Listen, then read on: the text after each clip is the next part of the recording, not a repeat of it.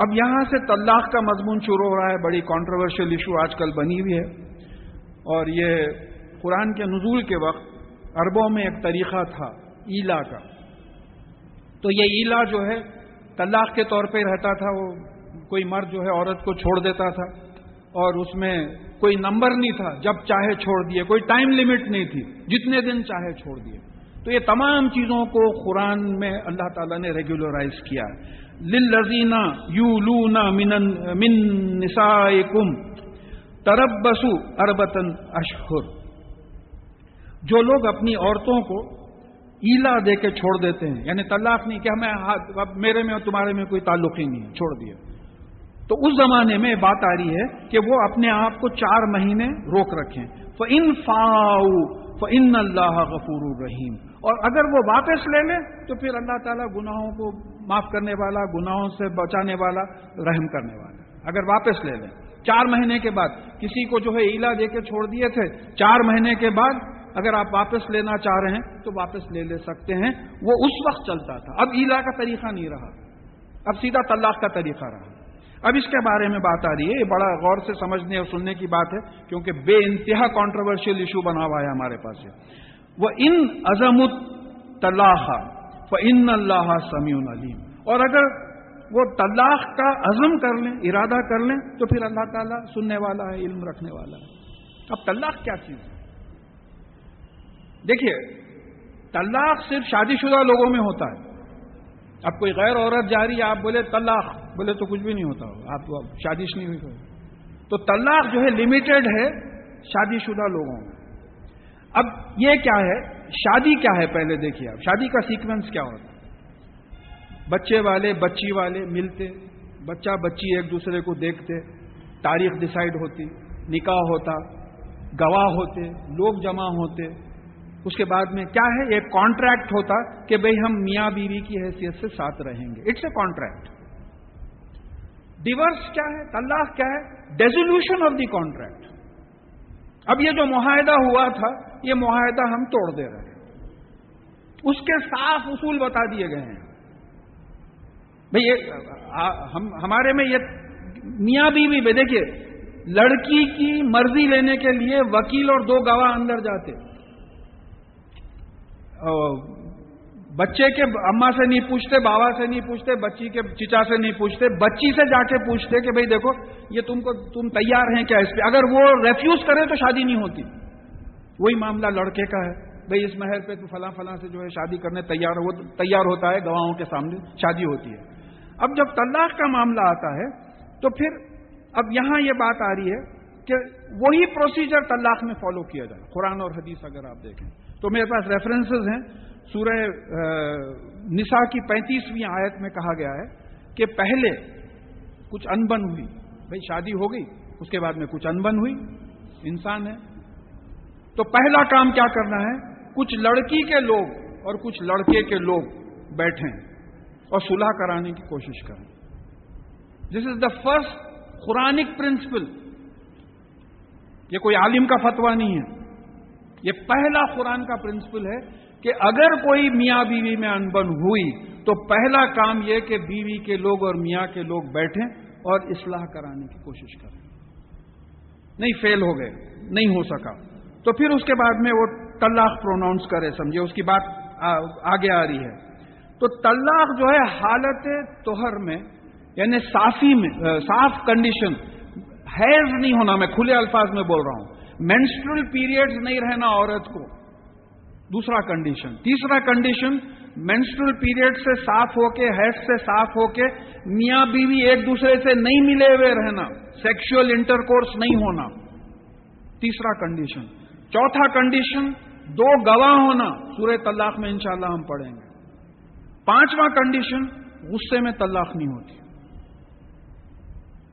اب دیکھیے, غصے میں جب طلاق نہیں ہوتی ہے تو پھر سوچ سمجھ کے بیٹھ کے یہ چیز کو, بھئی دیکھیے آپ ہم ساتھ نہیں رہ سک رہے ہیں, امپاسبل ہے ساتھ رہنا. یہ ہر روز کا لڑائی جھگڑا ہے, تماشا کرنے کے بجائے بہتر ہے آپ چلے جاؤ الگ, ہم چلے جاتے الگ. یہ ایک اللہ تعالیٰ جو ہے ایک راستہ کھولے ہیں, لیکن آپ احادیث میں دیکھیں گے کہ اللہ تعالیٰ اس کو پسند نہیں فرماتے, حالانکہ اجازت ہے. تو یہ 5 کنڈیشن آ گئے. پہلے ریکنسیلیشن ہونا, پھر حیض سے پاک ہونا, پھر عورت مرد کا سیکشل انٹرکورس نہیں ہونا, پھر اس کے بعد میں 2 گواہ ہونا, اور پھر 5ویں چیز غصے کی کیفیت نہیں ہونا. میں سمجھتا ہوں یہ سب سنبھالے تک مل لیتے میاں بیوی, اتنا سب سنبھالے تک اتنا مشکل ہے طلاق دینا. نہیں ہوتا. یہ کئی بات لمبی ہو جاتی, کئی احادیث آئی ہیں ایسے. ایک صحابی آئے, آ کے بولے میں طلاق دے دیا, پھر آ کے بولے میں رجوع کر لیا. کیا بولے تو نہیں میرے کو پسند آ گئی, وہ چاندنی میں کھڑی ہوئی تھی, میں تو چلو ہو گیا, رجوع کر لیا. تو یہ موقع دیا جا رہا ہے, اس کو پسند نہیں کرتے اللہ تعالیٰ, تو اتنا اسٹرکٹ کنڈیشن ہے. پھر کہا والمطلقات یتربصن بانفسہن ثلاثۃ قروء. تو جو عورتوں کو طلاق دی گئی ہے وہ انتظار کریں, اپنے آپ کو روکے رکھیں 3 مینسٹرل پیریڈز تک, 3 حیض پاک ہونے تک, تقریباً 3 مہینے تک اپنے آپ کو روکے رکھیں. اس کا مطلب یہ ہے کہ کیسے روکے رکھیں, دوسری شادی نہیں کر سکتے. پھر اس کے بعد میں سورہ طلاق میں کہا گیا ہے کہ اب یہ جو 3 مہینے کا پیریڈ ہے, میں 3 حیض کو 3 مہینے بول رہا ہوں سمجھانے کے لیے, یہ 3 مہینے کا جو پیریڈ ہے اس کو عدت بولتے ہیں. سورہ طلاق کی پہلی آیت میں آیا کہ عدت کی گنتی رکھو. پہلا مینسٹرل پیریڈ کب ہوا تھا, دوسرا کب ہوا تھا, تیسرا کب ہوا تھا, کب عورت جو ہے دوسرے آدمی سے شادی کرنے کے لیے فری ہو جاتی ہے. 3 مینسٹرل پیریڈ تقریباً 3 مہینے کا حساب رکھو بول رہے ہیں, عدت کا حساب رکھو. تو بغیر عدت کے طلاق کیسا ہوتی, ذرا اپنا ذہن بناتے چلیے یہاں سے. یعنی طلاق میں عدت ضروری ہے, ویٹنگ پیریڈ ضروری ہے, بغیر اس کے جو ہے طلاق کیسا ہوتی, قرآن کے خلاف ہو جاتا. پھر اس کے بعد میں اب یہ عدت پہ جو ہے کافی ریسرچ ہوا. اب ایک ریسرچ یہ تھا کہ بھئی عورت کا رحم پاک ہو جائے. بھئی پہلے شوہر سے اگر فرض کیجئے حمل ٹھہرا ہوا ہے تو 3 مہینے کے پیریڈ میں معلوم ہو جاتا کہ بھئی حمل ٹھہرا ہوا ہے, تو پھر عدت بچہ ڈیلیوری ہونے تک جو ہے عدت کا پیریڈ بڑھ جاتا, 9 مہینے بڑھ جاتا. نہیں اگر پاک ہے تو پھر وہ فری ہو جاتی ہے, یا تو اپنے پہلے شوہر سے بھی شادی کر لے سکتی ہے یا کسی اور مرد سے شادی کر سکتی ہے. تو ایک ریزن جو پہلے کتابوں میں دیا جا رہا تھا وہ یہ تھا کہ بھئی یہ حمل اسٹیبلش کرنے کے لیے کہ عورت حاملہ ہے یا نہیں ہے, اسی لیے عدت کا پیریڈ. اب کچھ سوال ہوئے سائنٹیفک, آج الٹرا ساؤنڈ نکل گیا. مجھے جہاں تک معلوم ہے 1 مہینے کا, میں سمجھتا ہوں 1 مہینے کے پیریڈ میں معلوم ہو جاتا بچہ ہے یا نہیں, الٹرا ساؤنڈ سے معلوم ہو جاتا. پھر 3 مہینے کا پیریڈ کیوں دیے, تو معلوم ہوا کہ نہ صرف رحم کی پاکی دیکھی جا رہی ہے بلکہ ایک چانس دیا جا رہا ہے کہ 3 مہینے میں واپس لے لو. 3 مہینے وہ عورت آپ کے گھر میں رہے گی, آپ کی بیوی رہ چکی ہے, پھرے گی, سامنے آئے گی, جائے گی, تو آپ کو خیال آئے گا بھائی بلا وجہ میں چپ تماشا کر کے بیٹھا, اچھی بات ہے بھائی میں رجوع کر لیتا ہوں, واپس لے لیتا ہوں. تو اس کے بھی طریقے آ رہے ہیں. ولا یحل لہن این یکتمن ما خلق اللہ فی ارحامہن ان کننا یؤمنن باللہ والیوم الآخر. اگر یہ اللہ پر اور آخرت پہ ایمان لاتے ہیں تو ان عورتوں کو یہ جائز نہیں ہے کہ وہ اپنے رحم میں جو ہے اس کو چھپائے. اگر وہ حمل سے ہیں تو بتا دے کہ بھئی میں حمل سے ہوں, ان کو جائے. اور پھر اسی طریقے سے یہ جو حیض کا پیریڈ ہے, مینسٹرل سائیکل ہے, اس کو بھی نہ چھپائے. وہ بھی اگر اللہ اور آخرت پہ ایمان رکھتی ہے تو اس کو بھی برابر گنتی کرے, اس کو بھی نہ چھپائے. اللہ تعالیٰ واقف ہیں. بولتہن احق بردہن فی ذالک ان ارادوا اصلاحا. اور ان کے شوہر اس عدت کے پیریڈ میں ان کو واپس لینے کا حق رکھتے ہیں اگر وہ اصلاح چاہیں. طلاق دے دیے, 1 جنوری کو طلاق دیے, جنوری, فروری, مارچ 31 کو سمجھے کہ مکمل ہو رہا. اب فروری 15 کو ایک دم خیال آیا جانے دو بولے تو بغیر نکاح کے واپس لے سکتے. عدت کے پیریڈ میں اگر آپ لے رہے ہیں تو بغیر نکاح کے واپس لے سکتے. اب 31 مارچ گزر گیا, عدت گزر گئی, پھر لوگ سمجھائے کیا ہے بھئی, تو پہلی طلاق کے بعد دے کین ری میری, پھر ان کی شادی ہو سکتی ہے. تو اگر دیکھیں یہاں پورے پاسبلٹیز کھول کے اللہ تعالیٰ بتا رہے کہ عورت کو بھی مزہ چکھ لی انہیں طلاق کا, مرد بھی جو ہے عورت سے الگ رہ کے مزہ چکھ لیا. परसों ही किसी बात से किसी साहब से मैं डिस्कस कर रहा था, भाई ये मियाँ बीवी के झगड़े तो हर घर में चलते रहते हैं, छोटे मोटे सभी चलते। अब कभी किसी की बीवी चिढ़ के अगर मैका चले गई तो 1-2 घंटे के बाद बोर होने लगता। किसी को भी भिजा के अरे चलो भैया, खुद ही जाके अरे चलो इधर उधर बातें करके वापस लेके चले आते। तो अब तलाक का इतना बड़ा पीरियड, आप दोनों को सजा मिले वैसी होती। बीवी भी महसूस कर सकती है कि मैं इस शौहर के बिना नहीं रह सकती, शौहर भी महसूस कर सकता है। तो अल्लाह ताला मौका दे रहे हैं इद्दत से। और बड़ी अजीब सी बात है, मैं तो खैर बिल्कुल कॉन्फिडेंस से आपको बोल रहा हूं कि यूके का जो रूल है, अमेरिका का भी सुना था मैं, मगर यूके का क्योंकि मुझे मालूम है, रूल ये है कि कोई मियाँ बीवी अगर तलाक के लिए कोर्ट में दरखास्त दिए तो 6 मंथ्स का टाइम दे रहे हैं उनको सोचने के लिए। 6 महीने के बाद फिर दोनों आके बोलना हाँ साहब हम फैसला कर चुके हैं तलाक का। तो अमेरिका और यूरोप में जो है इस किस्म की इद्दत का पीरियड दे रहे हैं, चांस दे रहे हैं वापस मिलने का, हमारे पास उसको मिटा के फेंक दे रहे हैं। सोच कंपेयर करिए, वो बात आगे आएगी कि ये मामला है। लहुन्ना मिस्लुल लज़ी अलैहिन्ना बिल मारूफ, जैसे मर्दों के हुकूक हैं वैसे औरतों को भी हुकूक हैं, जाने पहचाने अच्छे तरीके के उसूल हैं। मर्द को जैसे मर्द को हक दिया है औरत पे, तो औरत को भी हक दिया है मर्द पे, वन साइडेड नहीं है। वरिजाल अलैहिन्ना दरजा, लेकिन मर्दों को औरतों पर एक दर्जा दिया है। जरा यहां चौकन्ना होना है। ये विमेन्स लिब मूवमेंट जो चल रहा है, यहां ये देखना है कि देखिए मर्द को, कुरान की आयत है, फिर सूरह निसा की 34th आयत में उसका रीजन भी बताया, क्योंकि बास को हमने बास पर फजीलत दी है और मर्द कमाता है, यानी पूरा जो है कारोबार मर्द चलाता है। देखिए एक चीज है कि अल्लाह ताला ने मर्द को बाहर जाने वाला, कमाने वाला बनाया, औरत को घर में रहने वाली, तरबियत देने वाली बच्चों को बनाया। अब हम निजाम बिगाड़ लिए, बास मर्दा घरों में बैठे हुए, औरतें जाके बाहर काम कर रहे हैं। देखिए बास प्रोफेशंस ऐसे हैं, जैसा लेडी डॉक्टर्स की सख्त जरूरत है हमारे, बगैर लेडी डॉक्टर के बड़े शरई मसले बहुत से पैदा हो जाते हैं। लेडी टीचर्स की बहुत सख्त जरूरत है, बात जगह जो है पुलिस में भी जो है बात लेडीज के रहने की बहुत जरूरत है।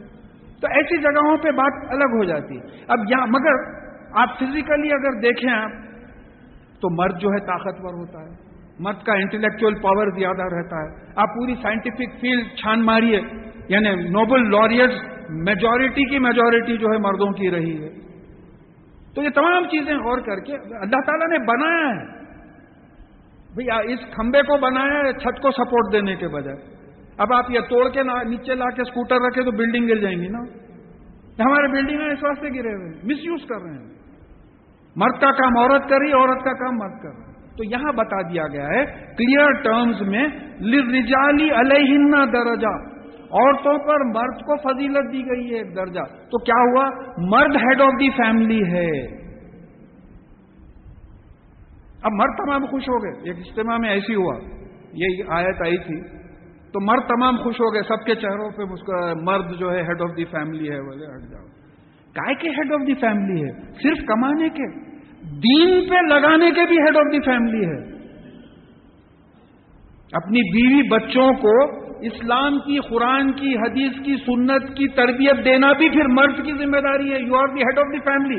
काय के वास्ते खाली बीवी को लात मार के निकाल देने के वास्ते हेड ऑफ दी फैमिली है?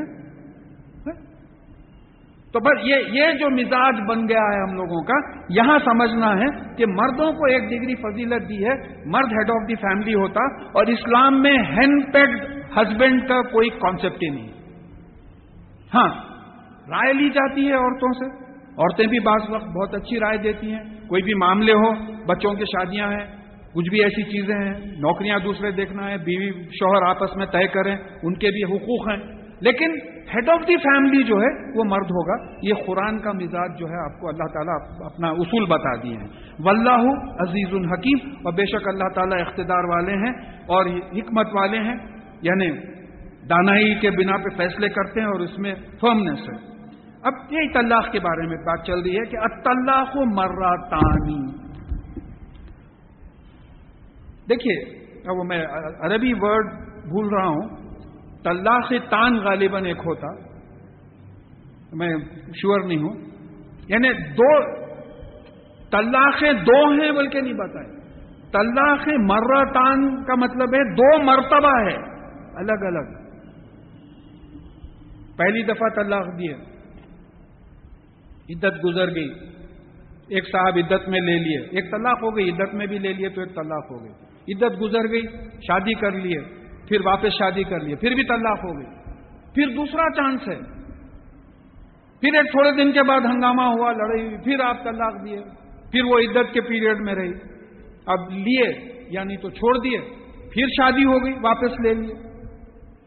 اب ایک کیس ایسا ہوا پہلی طلاق جو دیے تو واپس ہی نہیں لیے, حالانکہ irrevocable نہیں ہے. وہ ایک حدیث آ رہی ہے سلسلے میں, پہلی طلاق دیے مگر پھر واپس ہی نہیں لیے. وہ عورت کی کوئی اور سے شادی ہوگی, ان کی کسی اور سے شادی ہوگی, بات ختم ہو گئی. تو اب یہاں دو مرتبہ جو ہے طلاق کا چانس دیا جا رہا ہے. امساکم بمعروف اور تسریحم باحسان. تو پھر ان کو یا تو اچھی طرح سے رکھو یا پھر اچھی طرح سے چھوڑ دو ان کو.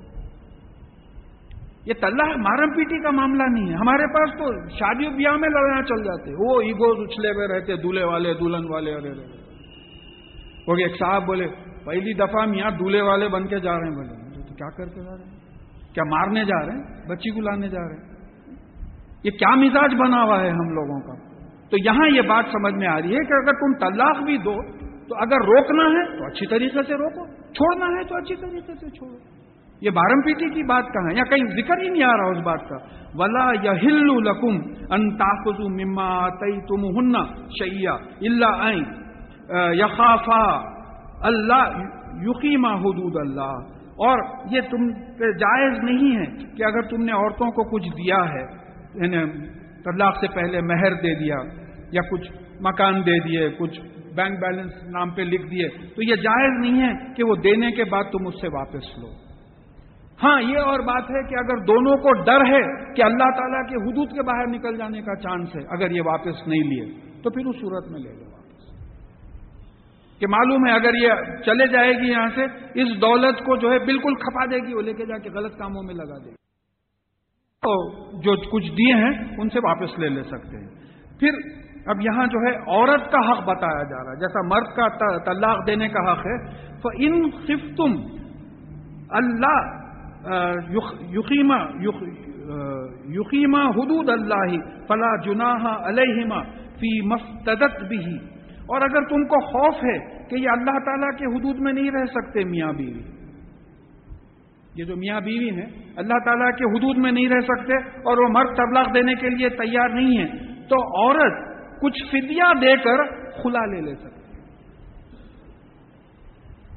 یہ دیکھیے, یہ فی مفتدت فدیے کا جو ہے روٹ ورڈ ہے, یہ عورت کچھ فدیہ دے کے خلا لے سکتی ہے. یعنی جیسا مرد کو حق ہے طلاق دینے کا, اسی طریقے سے عورت کو حق ہے کہ خلا لے سکتی ہے. اب اس میں یہ ہے کہ بھئی وہ مہر معاف کر دی, مہر واپس کر دی. اب کوئی شرارت ہے, ایسے کئی کیسز سننے میں آتے, تو کچھ پیسے دے کے ماں باپ جو ہے چھڑا کے لے کے آ گئے, خلا دے کے لے کے آ گئے. اب یہ سب قرآن ہے, میں فقہ کی بات ہی نہیں کر رہا ہوں, میں فقہ کا لفظ بھی اب تک نہیں لایا. یہ سب قرآن ہے کہ مرد کو طلاق کا حق ہے تو پھر عورت کو بھی خلا کا حق ہے. کچھ دے دلا کے جو ہے, تلک حدود اللہ فلا تعتدوها, یہ اللہ تعالیٰ کی حدود ہیں, یہ لمٹس ہیں, اس کے آگے مت بڑھو, زیادتی مت کرو. جب اللہ تعالیٰ دیکھیے کائے کے حدود ہیں, عورت خلا لے سکتی ہے, اس کو مت روکو. اگر ایسی حالت ہو گئی ہے کہ وہ چھوڑنے پہ مجبور ہے, جیسا مجھے ایک روایت میں کافی ڈھونڈا, مجھے ملی نہیں, ذہن میں ہے میرے, کہ ایک عورت آئی تھی رسول اللہ صلی اللہ علیہ وسلم کے پاس کہ میں اپنے مرد کو چھوڑنا چاہ رہی ہوں, حالانکہ مجھے کوئی اعتراض نہیں ہے ان سے, بس میں نہیں رہنا چاہتی ہوں. تو آپ نے کہا وہ جو بکریاں باندھتے تھے رات میں وہاں سو جاؤ, صبح میں فیصلہ کریں گے. خیر وہ رات میں وہ بکریوں کے ساتھ سو گئی, صبح جب اٹھی تو آپ نے پوچھا کہ کیسی گزری رات, تو کہا کہ بڑی سکون سے سوئی ہوں. تو بولے جا اپنے شوہر سے خلا لے لے. جب تو بکریوں کے ساتھ اتنا سکون سے سو سکتی ہے تو سمجھ میں آتا ہے کہ تیری کیا پریشانی کی زندگی ہے. تو بات سمجھ میں آتی ہے, مگر اللہ تعالیٰ اس چیز کو پسند نہیں کرتے.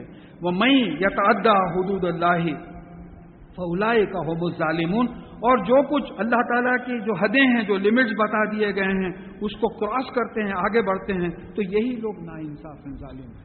اب ظالمین جو ہے کافر کے لیے بھی آیا، مشرک کے لیے بھی آیا، منافق کے بھی لیے آیا، گناہگار کے بھی لیے آیا۔ یہ بڑا وائڈ ورڈ ہے ظالم، ظلم، ناانصافی کرنا، زیادتی کرنا یا کسی کے حق میں کمی کرنا۔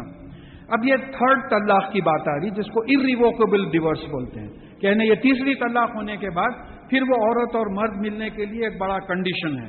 فَإِن طَلَّقَهَا فَلَا تَحِلُّ لَهُ مِن بَعْدِ حَتَّى تَنكِحَ زَوْجًا غَيْرَهُ فَإِن طَلَّقَهَا فَلَا جُنَاحَ عَلَيْهِمَا أَن يَتَرَاجَعَا إِن ظَنَّا أَن يُقِيمَا حُدُودَ اللَّهِ۔ اور اگر یہ تیسری طلاق دے دے تو تیسری طلاق کے بعد پہلے میاں بیوی اس وقت تک نہیں مل سکتے جب تک کہ بیوی کسی اور مرد سے شادی کرے اور نارمل کورس میں وہ مرد بھی طلاق دے یا اس کا انتقال ہو جائے، تو اس وقت عدت گزارنے کے بعد وہ پہلے شوہر سے شادی کر سکتے ہیں۔ بات بالکل کلیئر سمجھنے کی کوشش کیجیے۔ 2 طلاق ہو گئے، میں یہاں حدیث میں آیا اس لیے میں سنانا وہیں پڑھنے کا خیال تھا۔ حضرت رکانہ رضی اللہ تعالیٰ عنہ کی پہلی طلاق رسول اللہ صلی اللہ علیہ وسلم کے زمانے میں ہوئی۔ دوسری طلاق حضرت عمر رضی اللہ تعالیٰ عنہ کے خلافت کے دور میں ہوئی 13 سال کے بعد۔ تیسری طلاق حضرت عثمان رضی اللہ تعالیٰ عنہ کے خلافت کے دور میں ہوئی 30 سال کے بعد۔ یہ مثال سے بالکل بات سمجھ میں آ جائے۔ اب یہ تیسری طلاق کے بعد حضرت رکانہ رضی اللہ تعالیٰ عنہ اپنی بیوی کو واپس نہیں لے سکتے۔ کنڈیشن ہے، کیا کنڈیشن ہے کہ بھئی اگر وہ دیکھیے اے اور بی کی شادی ہوئی، بی عورت ہے، بی سمجھیے، بی سے اے اور بی کی شادی ہوئی، بی کو طلاق دے دیے، فرسٹ طلاق، سیکنڈ طلاق، تھرڈ طلاق۔ اب بی جا کے سی سے شادی کرنا، سی سے شادی کرے تو بی اور سی کی بھی تھوڑے دن میں انبن ہو کے ٹوٹ گئی، انہوں بھی طلاق دے دیے، تو بی وہ عدت گزار کے آ کے اے سے شادی کر سکتی ہے۔ کب؟ جبکہ وہ اچھی طریقے سے زندگی گزارنے کا جو ہے ایک فیصلہ کر لیں اپنے میں، بھئی یہ تمام غلطیاں ہو گئی ہیں، اب جو ہے اب اس کے بارے میں بات آئی ہے کہ یہ ارینجمنٹ نہیں ہو سکتا، اس کو حلالہ بولتے ہیں، حلالہ کا ارینجمنٹ نہیں ہو سکتا۔ یہ وَتِلْكَ حُدُودُ اللَّهِ يُبَيِّنُهَا لِقَوْمٍ يَعْلَمُونَ، اور یہ جو ہے اللہ تعالیٰ کے حدود ہیں، لمٹس ہیں، جو کھول کھول کے اللہ تعالیٰ عقل رکھنے والوں کو سمجھا رہے ہیں۔ یعقلون یہ کون ہے؟ یا یعلمون وہ جو لوگ علم رکھتے ہیں ان کو اللہ تعالیٰ کھول کھول کر سمجھا رہے ہیں۔ اب یہاں سمجھیے کہ یہ اللہ تعالیٰ کا قانون ہے۔ اب فتویٰ کب ہوتا؟ فتویٰ اس وقت ہوتا جب بات قرآن سے یا حدیث سے سمجھ میں نہیں آ رہی۔ اب رمضان کے 30 روزے ہیں، اب میں ایک مولوی صاحب کے پاس گیا، جا کے بولا صاحب میری ذرا طبیعت ٹھیک نہیں ہے، آپ میرے پہ 15 روزے فرض کرا دیتے کیا؟ تو ٹھیک ہے میں فتویٰ دے رہا ہوں، آپ 15 روزے رہیے ہوئے، نہیں ہو سکتا ہے۔ یا 5 نمازوں کا فیصلہ ہے قرآن اور حدیث کے مطابق، قرآن میں وضو کے لیے کچھ احکامات آئے، حدیث میں ایڈیشن آیا ہے، کلی کرنا اور ناک میں پانی لینا وغیرہ، ایڈیشن آیا ہے۔ کوئی فتویٰ نہیں دے سکتا کہ وضو آپ ایسا بھی کر سکتے ہیں، ڈبکی مار کے نکل گئے بھی تو وضو ہو جاتا وضو، فتویٰ کی ضرورت ہی نہیں ہے، قرآن اور حدیث اس پہ کلیئر ہے۔ تو جب طلاق پہ قرآن اور حدیث کلیئر ہے تو پھر اس پہ فتوے کی ضرورت ہی کیا تھی؟ یا تھوڑی دیر رک کے یہ سوچے، جب قرآن اور آپ کو سمجھ میں آ گیا نا طلاق کا کیا طریقہ ہے، اللہ نہ کرے اس کو پریکٹس کر کے مت دیکھیے، میں بتا رہا ہوں کہ بات تو سمجھ میں آ گئی نا، طلاق دینے کا یہ پروسیجر ہے، جب سمجھ میں آ گیا تو پھر فتوے کی کیا ضرورت ہے اس پہ؟ یہ ہمارے پاس تماشے ہوئے۔ تو چلیے آگے بڑھے۔ وَإِذَا طَلَّقْتُمُ النِّسَاءَ فَبَلَغْنَ أَجْلَهُنَّ فَأَمْسِكُوهُنَّ بِمَعْرُوفٍ أَوْ سَرِّحُوهُنَّ بِمَعْرُوفٍ، اور اگر تم عورتوں کو طلاق دو اور وہ اپنی عدت کے پورے دن مکمل کر لیں تو یا تو ان کو اچھی طریقے سے روکو یا تو ان کو اچھی طریقے سے چھوڑ دو۔ وَلَا تُمْسِكُوهُنَّ ضِرَارًا لِتَعْتَدُوا، ان کو اس لیے مت روکو کہ ان کو ٹھہرا کے تکلیف دیں۔ ہم بھی مرد ہیں میاں، بتاتے دیکھو روک لیے، طلاق بھی نہیں دے رہے، ستا رہے ہیں. تو اللہ تعالیٰ نہیں جانتا یہ تمام کاموں کو. تو بولے ان کو تکلیف دینے کی نہیں ہے. دیکھیے ہنسی خوشی کا سودا ہے دین جو ہے ہنسی.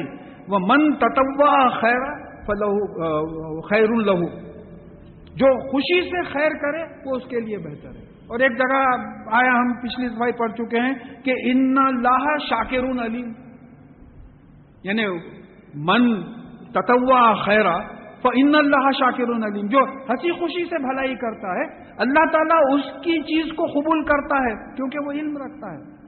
تو عورت کو روکے ہوئے ہیں آپ کیونکہ مرد ہیں اور اس کو ستا رہے ہیں آپ، یہ بات غلط ہے، اس لیے نہیں روکنا ہے. اور پھر یہ حد سے مت گزرو. وَمَن يَفْعَلْ ذَلِكَ فَقَدْ ظَلَمَ نَفْسَهُ، اور اگر کوئی ایسا اگر کرے ایسا تو وہ پھر اپنے آپ کو ہی اپنے آپ پہ ظلم کر رہا ہے، کیونکہ اس کی سزا اسی کو ملے گی، اپنے آپ پہ ظلم کر رہا ہے. وَلَا تَتَّخِذُوا آیَاتِ اللَّهِ هُزُوًا، اور اللہ تعالیٰ کی آیات کو مذاق مت بنا لو. ایک حدیث ہے اس کے اوپر، انشاءاللہ میں آج وہی حدیث پڑھیں گے ہم. اللہ تعالیٰ کی آیات کو مذاق مت بنا لو. مذاق کیا بنائے؟ عدت اڑا دیے بیچ میں سے، طلاق طلاق طلاق طلاق ہو گئی. چلو تو میں تو مذاق کے طور پہ بولتا ہوں بھائی کوئی بچی جا رہی، نکاح نکاح نکاح بول کے لے کے بھاگ جاؤ، کیونکہ طلاق طلاق طلاق بولے تو پھر نکاح نکاح نکاح ہونا چاہیے. یہ دیکھیے ایک کانٹریکٹ بننا اور کانٹریکٹ ٹوٹنے کی بات ہے. تو یہ کہاں سے بات آ گئی ایک سٹنگ میں طلاق؟ اس کی ایک مثال سمجھیے. صبح کے 5 بجے سے لے کے رات کے 8 بجے تک 5 نمازیں فرض ہیں. اب آپ کوئی مفتی صاحب سے پوچھے، انہوں بولے نہیں ایک وقت پڑھ لو آپ 5 سے 5:30 تک 5 نمازیں پڑھ لو تو نماز ہوں گی. پھر اللہ تعالیٰ اور ان کے رسول صلی اللہ علیہ وسلم وقفہ کیوں رکھے کہ تم دن رات اللہ تعالیٰ کو یاد کرتے رہو اپنے کاروبار کے بیچ میں. وہ جو مقصد ہے 5 نمازوں کا وہ ختم ہو گیا. یا سونے سے پہلے فجر ظہر اثر مغرب کچھ بھی نہیں پڑھے، عشاء کچھ بھی نہیں پڑھے، رات کے 2 بجے الارم رکھ کے پورے 5 نمازاں پڑھ کے تہجد پڑھ کے چلو اپنا صبح اٹھے دفتر کو گئے. تو قرآن کا مزاج نہیں ہے. اچھا اب یہ دیکھیے ہم لوگوں کا جو مزاج بگڑا ہے اس معاملے میں، جو قرآن اور حدیث سے کھیلے ہیں ہم، اللہ ہم سب کو معاف کرے جو اس میں انوالو ہوئے ہیں. رمضان کے 30 روزے ہیں، حکم کیا ہے؟ قرآن اور حدیث کا حکم کیا ہے؟ دن میں روزہ رکھو، رات کو قیام کرو. قیام بولے تو کھڑے رہنا، جاگنا، رات کو جاگو. ہر روز روزہ رکھو، ہر رات کو جاگو، جتنی اپنی سکت ہے اس کو جاگو. آپ کیا کریں؟ 3 دن میں قرآن ختم کروا دیے، 27 دن انہوں ٹھاٹ کرتے پھرتے رہے ادھر ادھر ہوٹلوں میں چائے پیتے ہوئے. 3 دن آ کے کھڑے رہے، 3 دن میں جو ہے پورا قرآن ختم ہو گیا. اور ایک صاحب اور تیز نکلے، شبینے میں چلے گئے. پھر وہ جو اسپرٹ ہے اسلام کی کہ دن میں روزہ رکھو اور رات میں اللہ تعالیٰ کو یاد کرو، وہ اسپرٹ ختم ہو گئی. تو اسی طریقے سے یہاں جو اسپرٹ ہے کہ دیکھو میاں بیوی آپس میں محبت سے رہو، توڑ لو مت اپنے آپ کو. اسی لیے اگر ایسی بات ہو گئی ہے تو تم کو مہلت دی جا رہی، 3 مہینے کے 2 مہلتیں دی جا رہی ہیں تم کو. ریکنسیلیشن کا چانس ہے، لوگ بٹھا کے سمجھائیں، آپ وہ مہلت کو اڑا دیے. پھر وہ عدت، اب ایک صاحب کو غصہ آیا، طلاق طلاق طلاق بولے. فرض کیجئے بیوی مینسٹرول پیریڈز میں ہے، طلاق نہیں ہوتی. غصے میں بول دیے طلاق نہیں ہوتی.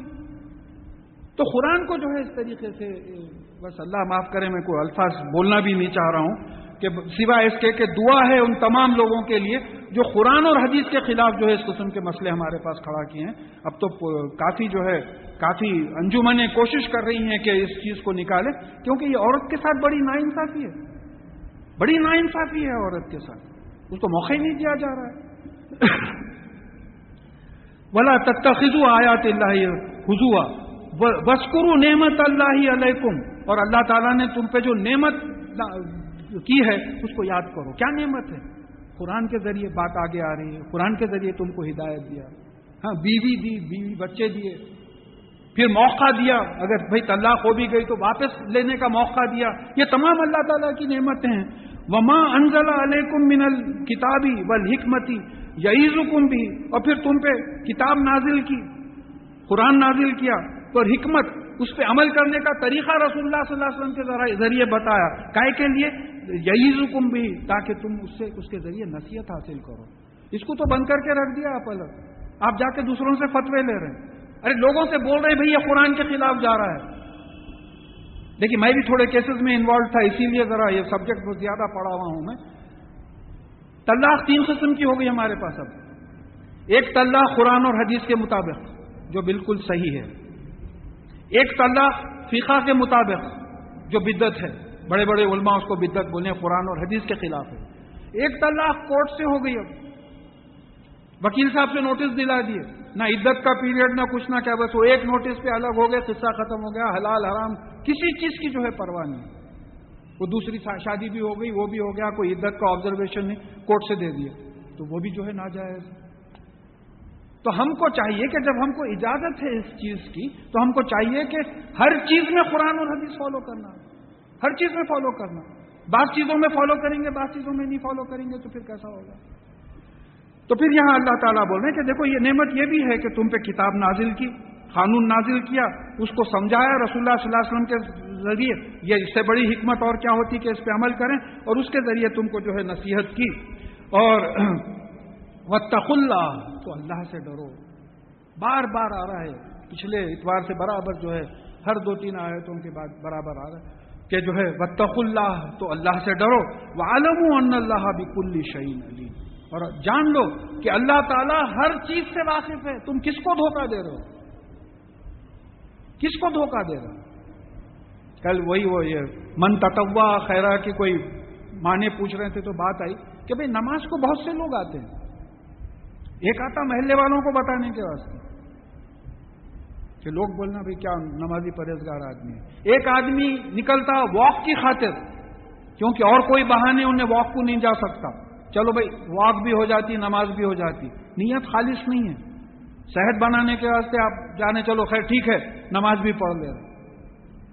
اور پھر کوئی صاحب آتے کہ بھئی وہاں فلانے صاحب آتے، وہاں ان سے ملاقات ہو جائے گی ذرا، اور دوسری جگہ پکڑے نہیں جاتے، ان کو بات ہی نہیں کر سکتے، ٹائم نہیں ملتا. کچھ لوگ آتے جو صرف اللہ اور اللہ کا رسول صلی اللہ علیہ وسلم کا حکم ہے بلکہ جو ہے نماز کے لیے آتے. تو اللہ تعالیٰ ان کے دلوں کی کیفیت سے واقف نہیں ہے. تو یہ طلاق کے معاملے میں بھی بتا رہے ہیں کہ تم کیا کھیل کھلا رہے ہو اس کے ساتھ. اللہ تعالیٰ جو ہے ہر چیز کا علم رکھتے ہیں. وَإِسْتَلَّقْتُمُ النِّسَاءَ فَبَلَغْنَ أَجْلَهُنَّ فَلَا تَعْزُلُوهُنَّ أَن يَنكِحْنَ أَزْوَاجَهُنَّ إِذَا تَرَاضَوْا بَيْنَهُم بِالْمَعْرُوفِ. اور جب تم عورتوں کو طلاق دو اور طلاق کے بعد اگر وہ میاں بیوی پھر ملنا چاہیں اپنی خوشی سے، اپنی رضامندی سے، اچھے طریقے سے، تو ان کو مت روکو. میاں بیوی الگ ہو گئے، اب اس کے بعد میں جو ہے بھائی بیچ میں کچھ دوست احباب سمجھائے کرے چلو واپس لے لیں گے. اب بیٹے کی اماں بولے وہ انہیں گھر میں قدم نہیں رکھیں گی، میں بول دے رہا ہوں. ساس بول دیے، ننند بول دیے نہیں بھائی جان نہیں آئیں گی انہیں یہاں. طلاق کا حق شوہر کو دے رہے ہیں، ایکسرسائز کون کر رہے ہیں بولے تو ساس اور ننند. What naan sense. سوچ کے دیکھو آپ کس قسم کی قوم بن گئے ہیں ہم لوگ، کس قسم کی قوم بن گئے. میاں بیوی ملنا چاہ رہے ہیں، بعض معاملوں میں تو یہ تک معلوم ہوا کہ یہ لوگ چھڑوا ہیں میاں بیوی کو. بولے چھوڑو اس کو ورنہ پھر میری صورت نہیں دیکھیں گے تم.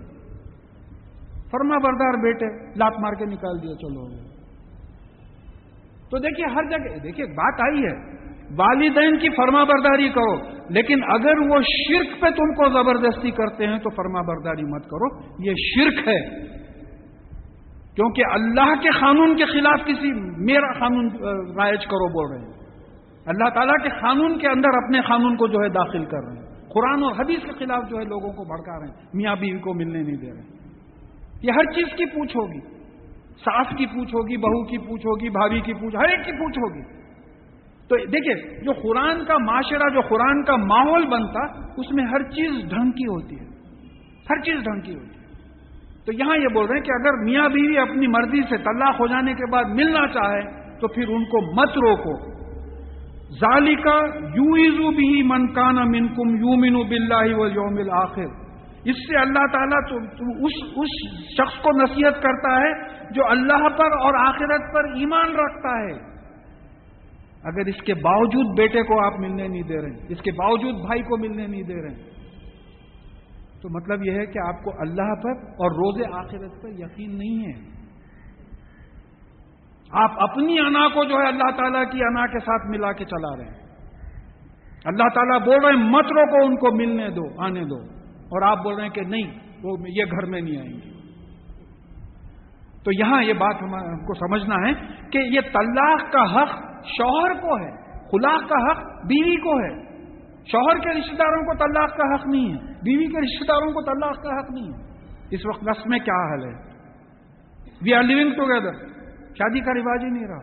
وہ جو اولاد پیدا ہو رہی وہ بالکل آرفنیج کے ویسا پڑھ رہے ہیں، ہوم فار دی ایجڈ۔ یہ پورا جو اسلامی معاشرہ ہے اس کا ایک اینٹی معاشرہ جو ہے تیار ہو رہا ہے، اور اسی چیز کو ہم کاپی کر رہے ہیں۔ تو یہاں یہ بات ہے کہ ان کو ملنے دو۔ پھر اس کے بعد میں کہا کہ دیکھو ذالکم ازکی لکم و اطہر، یہ ان کا ملانا تمہارے لیے ازکا، زکی، تزکیہ بھی ہے اور طہارت بھی ہے۔ اس میں یہ بات سمجھنا ہے، تزکیہ اور طہارت میں کیا فرق ہے؟ دونوں کے معنی پاکی ہے۔ تزکیہ کو کیسا سمجھیں گے ہم قرآن سے؟ وَنَفْسٍ وَمَا سَوَّاهَا فَأَلْهَمَهَا فُجُورَهَا وَتَقْوَاهَا قد افلاح من زکاها وقد خاب من دساها۔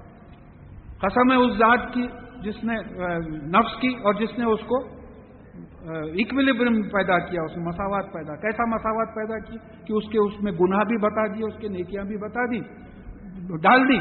تو جو اس نفس کو پاک کیا، قد افلاح من زکاها، جو اس نفس کو پاک کیا وہ کامیاب ہے۔ تو نفس کے لیے تزکیے کا لفظ آیا ہے، طہارت کا لیے جسم کا میٹیریل، قلب کے لیے طہارت کا لفظ آیا ہے، کیونکہ میٹیریل ہے۔ دل و دماغ جو ہے میٹیریل ہے، مادی چیزیں ہیں۔ مادی چیزوں کو جیسا آپ وضو کرے طہارت ہوئی، پانی نہائے طہارت ہوئی، مگر نفس میں جو ہے تو مطلب یہ ہو رہا ہے کہ اگر تم میاں بیوی کو ملنے دو تو اس میں نفس کی بھی پاکی ہے، جسم کی بھی پاکی ہے۔ یہ ایسا رشتہ ہے۔ دیکھیے میں تو یہ بولتا ہوں کہ کسی رشتے میں طلاق کی گنجائش نہیں ہے۔ کوئی باپ بیٹے کو نہیں بول سکتا میاں طلاق طلاق طلاق، سوال ہی نہیں پیدا ہوتا۔ اس رشتے میں توڑنے کی گنجائش ہے، اس لیے ہینڈل وتھ کیئر۔ کوئی رشتہ ٹوٹ نہیں سکتا۔ یہ رشتہ ٹوٹ سکتا ہے تو جو چیز بریکیبل ہے اس کو بہت احتیاط سے چلانا پڑتا ہے۔ ایک اسٹیل کا گلاس ہے، انگلی میں پھرا لیتے ہوئے سیڑھیاں چڑھا بچہ، کچھ بھی نہیں ہوتا، گرا تو ایک آواز آئیں گی، ختم۔ کانچ کا گلاس لے کے پھرایا تو فوراً بابا گلاس پھٹ جائے گا، دیکھو۔ تو یہ جو شادی کا رشتہ ہے یہ گلاس کا رشتہ ہے، اس کو کیئر سے، بہت ہی احتیاط سے ہینڈل کرنے کا ہے۔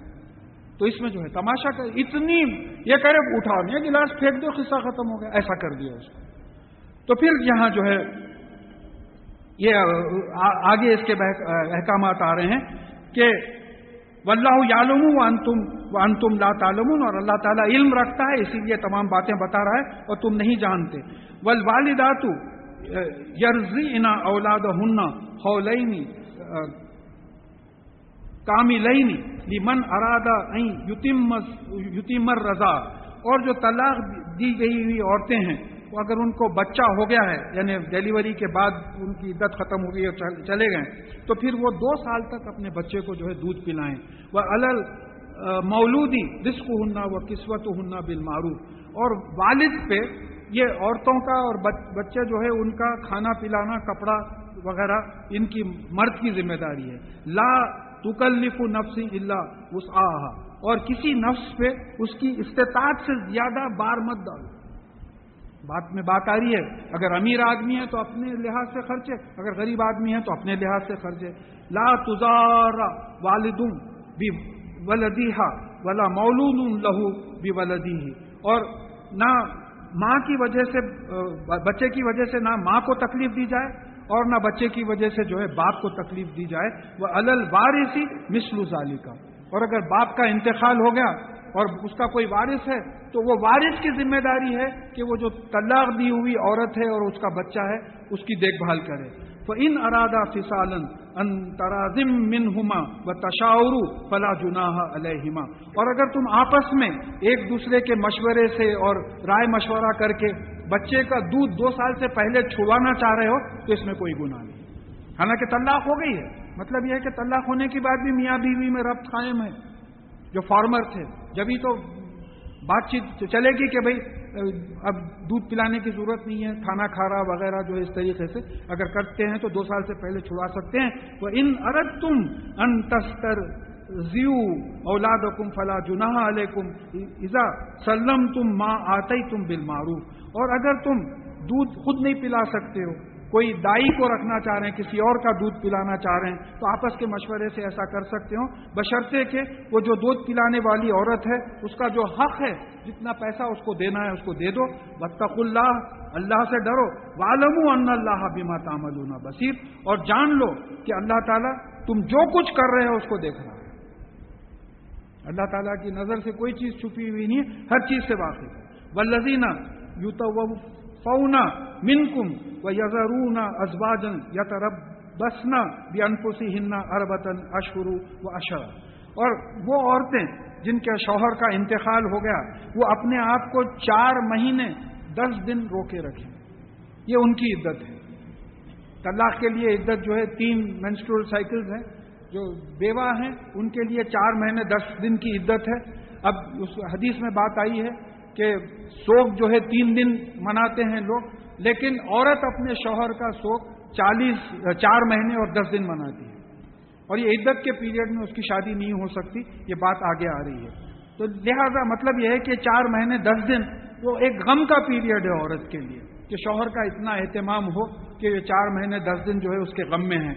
فَإِذَا بَلَغْنَ أَجْلَهُنَّ فَلَا جُنَاحَ عَلَيْكُمْ فِي مَا فَعَلْنَ فِي أَنفُسِهُنَّ بِالْمَعْرُوفِ. اور جب یہ 4 مہینے 10 دن گزر جائیں تو یہ عورتیں اپنے بارے میں جو بھی کر لیں، کسی اور سے شادی کرنے کا تو جو ہے اچھی طریقے سے اگر کر لیں تو تم پر کچھ گناہ نہیں.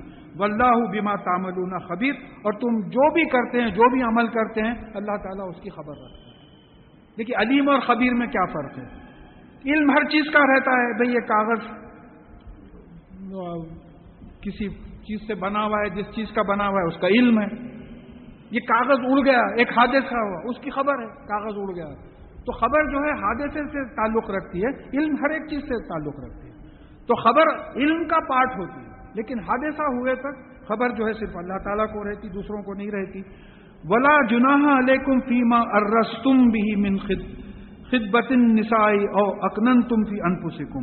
اور اگر تم ان عورتوں سے، بیواؤں سے اگر شادی کرنے کا کچھ چھپا ارادہ رکھتے ہو اور چھپی طریقے سے ظاہر کر دو تو اس میں کوئی مضائقہ نہیں ہے. چھپا اشارتاً اگر ظاہر کر دیں تو کوئی مضائقہ نہیں ہے. اگر دل میں بھی بات رکھتے ہیں تو کوئی مضائقہ نہیں. علیم اللہ انکم ستذکرونہن. اور اللہ تعالیٰ جانتا ہے کہ تم اس بات کی جو ہے ان بیواؤں سے ذکر کرو گے.